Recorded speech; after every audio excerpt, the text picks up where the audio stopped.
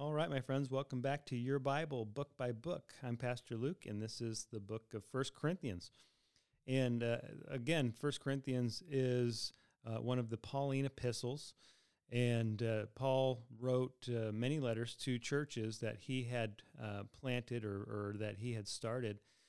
Corinth, the church in Corinth was one of those.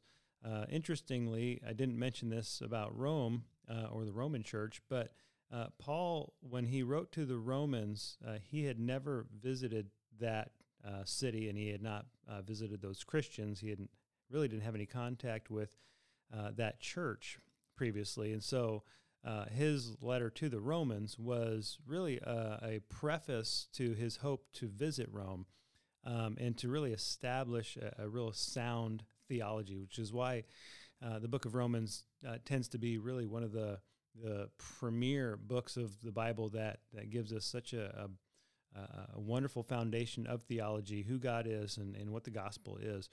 1 Corinthians is very different. Paul wrote to the Corinthians from Ephesus, and we know that from what he said in 1 Corinthians chapter 16. He says, I hope to stay on in Ephesus, meaning that he's writing from Ephesus at that point. And kind of outlines his travel plans, where he hopes to go and what he's planning to do. And what we know from 2 Corinthians is that some of those plans did not come about the way that he thought they would.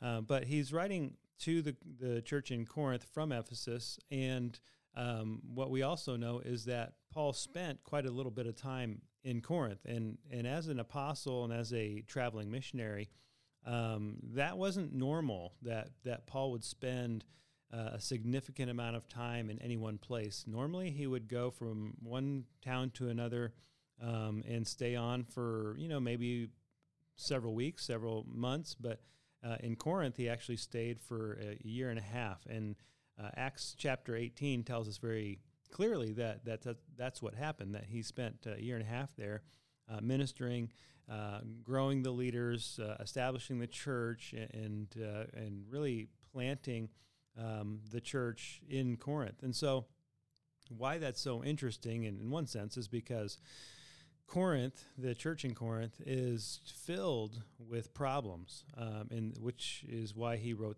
the letter to them to try to correct some of the issues that are happening in that church.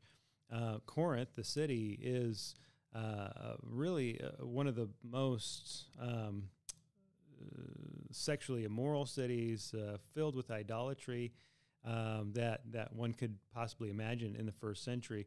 It's a very hedonistic and wicked city. So it's not uncommon or unexpected that there would be some problems in the church, and that's what Paul's really addressing. Is that even though they've been called out of the world and called into a new life in Christ, they're still really struggling with sin issues. And so Paul's writing to try to help them to really grasp, the nature of what it means to be a Christian. And so Corinthians, 1 Corinthians and 2 Corinthians as well, but 1 Corinthians is a very practical book. It's very relevant, especially to us here in America these days, because of all the issues that Paul addresses very clearly about sin and what it means to follow Christ. And so before we get into some of those themes, I just give you a little bit more background that it looks like that there's a possibility, and this is just food for thought. It really doesn't make a huge difference. But in chapter 5, verse 9, Paul talks about in his letter he's written to them to stay away from sexually immoral people, not to associate with sexually immoral people. And the question that is brought about by that statement is whether or not Paul wrote a letter previously to Corinth, and that maybe 1 Corinthians is the second letter that he's writing to the church to try to address some misunderstandings that came about because of the first letter that he wrote, which would possibly indicate why we don't have that first letter, because it had some issues that were not scriptural, or it had some misunderstandings that God had determined that we shouldn't have. I'm not sure about that. I don't know if that's what that statement means, or if he's really referring to the letter of First Corinthians that he's writing in this letter, that this is the practice that the church should not associate with people who are sexually immoral.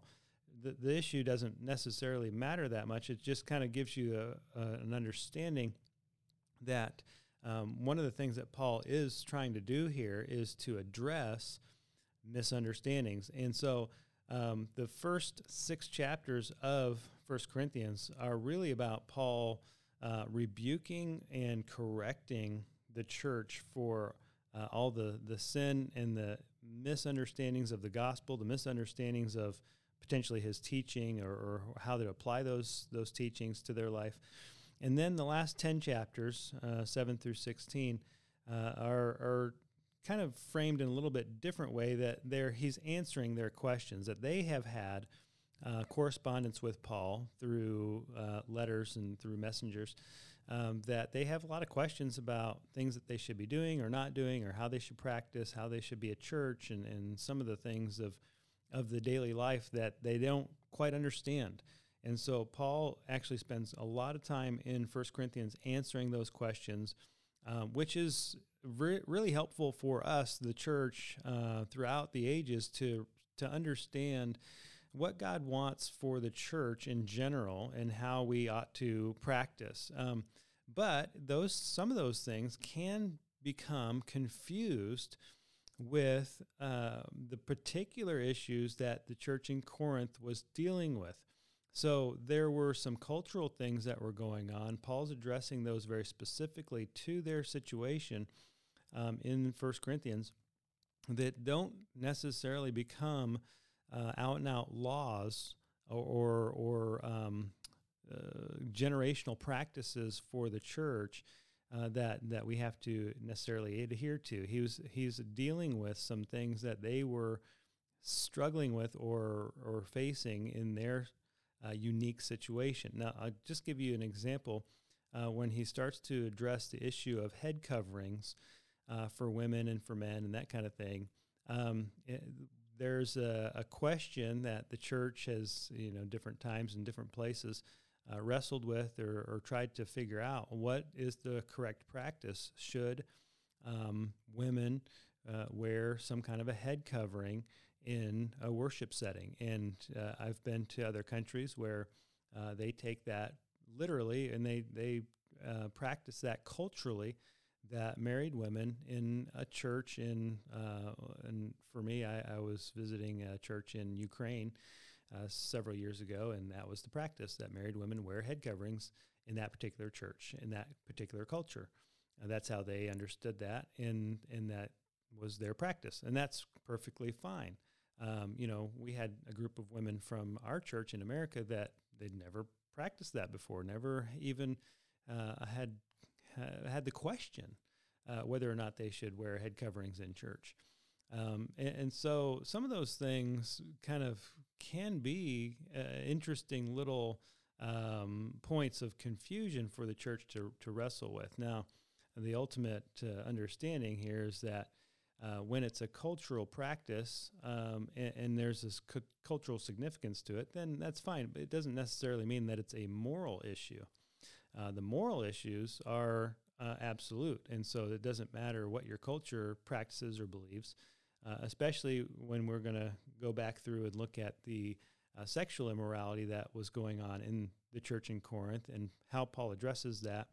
And we struggle with some of these sexual issues today, and we have this back and forth argument about how the church needs to catch up to the modern practices and culturally acceptable issues of our day, that we're outdated and we're old-fashioned. But the sexual issues are not cultural. Those are fundamentally spiritual, and they're absolute. So God has said that sex is only pure and moral between a man and a woman within the context of marriage. That's the absolute truth and the basis of God's standard. Anything outside of that is sexual immorality.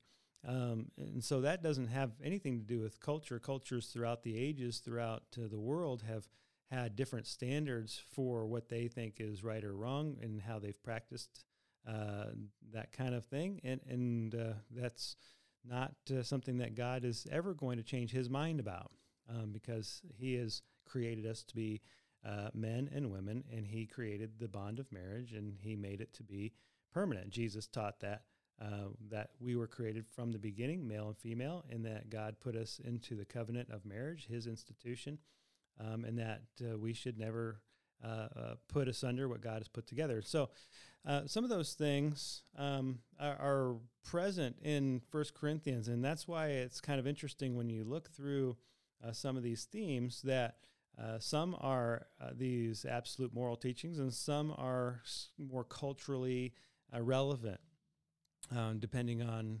the normal practices of the day. Worship practices, for instance, is another one of those things where we take what Paul has said about the practice of making sure that things are done in a peaceable way, that God's not the author of confusion. And that doesn't mean that women can't have a place in worship or a place in the teaching ministry of the church and that kind of thing. In fact, the church was the first and the most prominent institution that existed in the world that brought men and women equally together into a context of learning, where men and women were finally, for the first time, able to hear the gospel and hear the word of God together. And because it was a new practice that the church says, and Jesus told us, and the world, and the Bible tells us that there's no more male or female, slave or free, Jew or Greek, and basically the issue is that at the cross that we're all equal, that we all have equal value in God's eyes, and we all have an equal need for a Savior. And so the men and women were practicing worship together. Well, this was a new thing. That wasn't normal. In most cultures, the women were excluded from learning and from educational institutions. And so it was beginning to create some issues because women were finally finding their voice and finally having an opportunity to learn. They had a lot of questions, and they could be disruptive in that setting. And so Paul addresses that things need to be done peacefully, and that women need to be quiet while they're learning, and then they need to ask their husbands at home if they can find the answer, and not to disrupt the normal worship setting in order to get their questions answered. And so that wasn't an exclusion to women. That was actually just trying to correct a potential and an ongoing issue that the church was facing in that day, in that culture. And so anyway, as we walk through 1 Corinthians, it's interesting because the themes are so clear from chapter to chapter. And so the first 4 chapters are really all about getting unity in the church and really coming around that issue. Chapters 5 and 6 deal directly with the sexual morality issues. Chapter 7 is about marriage. Chapter 8 is about idolatry. Chapter 9 through 12 deals with the propriety in worship, how to worship correctly. And so chapter 11 is really about the Lord's Supper. It's one of the most famous and the most significant teachings about the Lord's Supper outside of the Gospels that we have. And thankfully, the church in Corinth was making a lot of mistakes about that so that Paul could teach them how to do it correctly and understand it correctly so that we would have that scripture for the ages. And then chapter 12, as a conclusion of that particular section, is all about spiritual gifts, which actually concludes with chapter 13 in terms of the greatest gift, which is the gift of love, and then going on from there into some particular questions and answers about the gift of tongues, which was being confused then and still is in much confusion today, to be honest. And then chapter 15 is all about the resurrection of Jesus, which a significant, huge teaching there about how to understand the life to come, that we have to look forward to a bodily resurrection, and proving that very graphically that Paul does in chapter 15, and then chapter 16 is Paul's closing remarks. And so the book is the themes are so prominently, clearly defined there that it's a significant book for you to read through and study. And the conclusion of 1 Corinthians, the meaning or the overall or overarching issue of 1 Corinthians is that there was an entanglement of sin that kept pulling the Christians back, that they had to wrestle with and deal with and break their ties in order to become the healthy church that God wanted them to be. And it begs that issue, that question about what kind of churches we're building, what kind of communities of Christ that we're establishing. How do we help each other to grow spiritually, and how do we make sure that we're staying focused, committed, and obedient to God's word in a way that builds up His kingdom and establishes a church that we would be happy to and excited about to invite people to, that they could come, hear the word, find the connection with other Christian people who would also help them to grow spiritually, see God at work in the world, see Christ's power to change, and to experience that change in their own lives, but also relying heavily on the Word of God for our teaching and for the foundation of our life. And so 1 Corinthians is a fantastic book, very practical, very relevant, and I'd encourage you to pick it back up if you haven't read it in a while, because it is your Bible, book by book.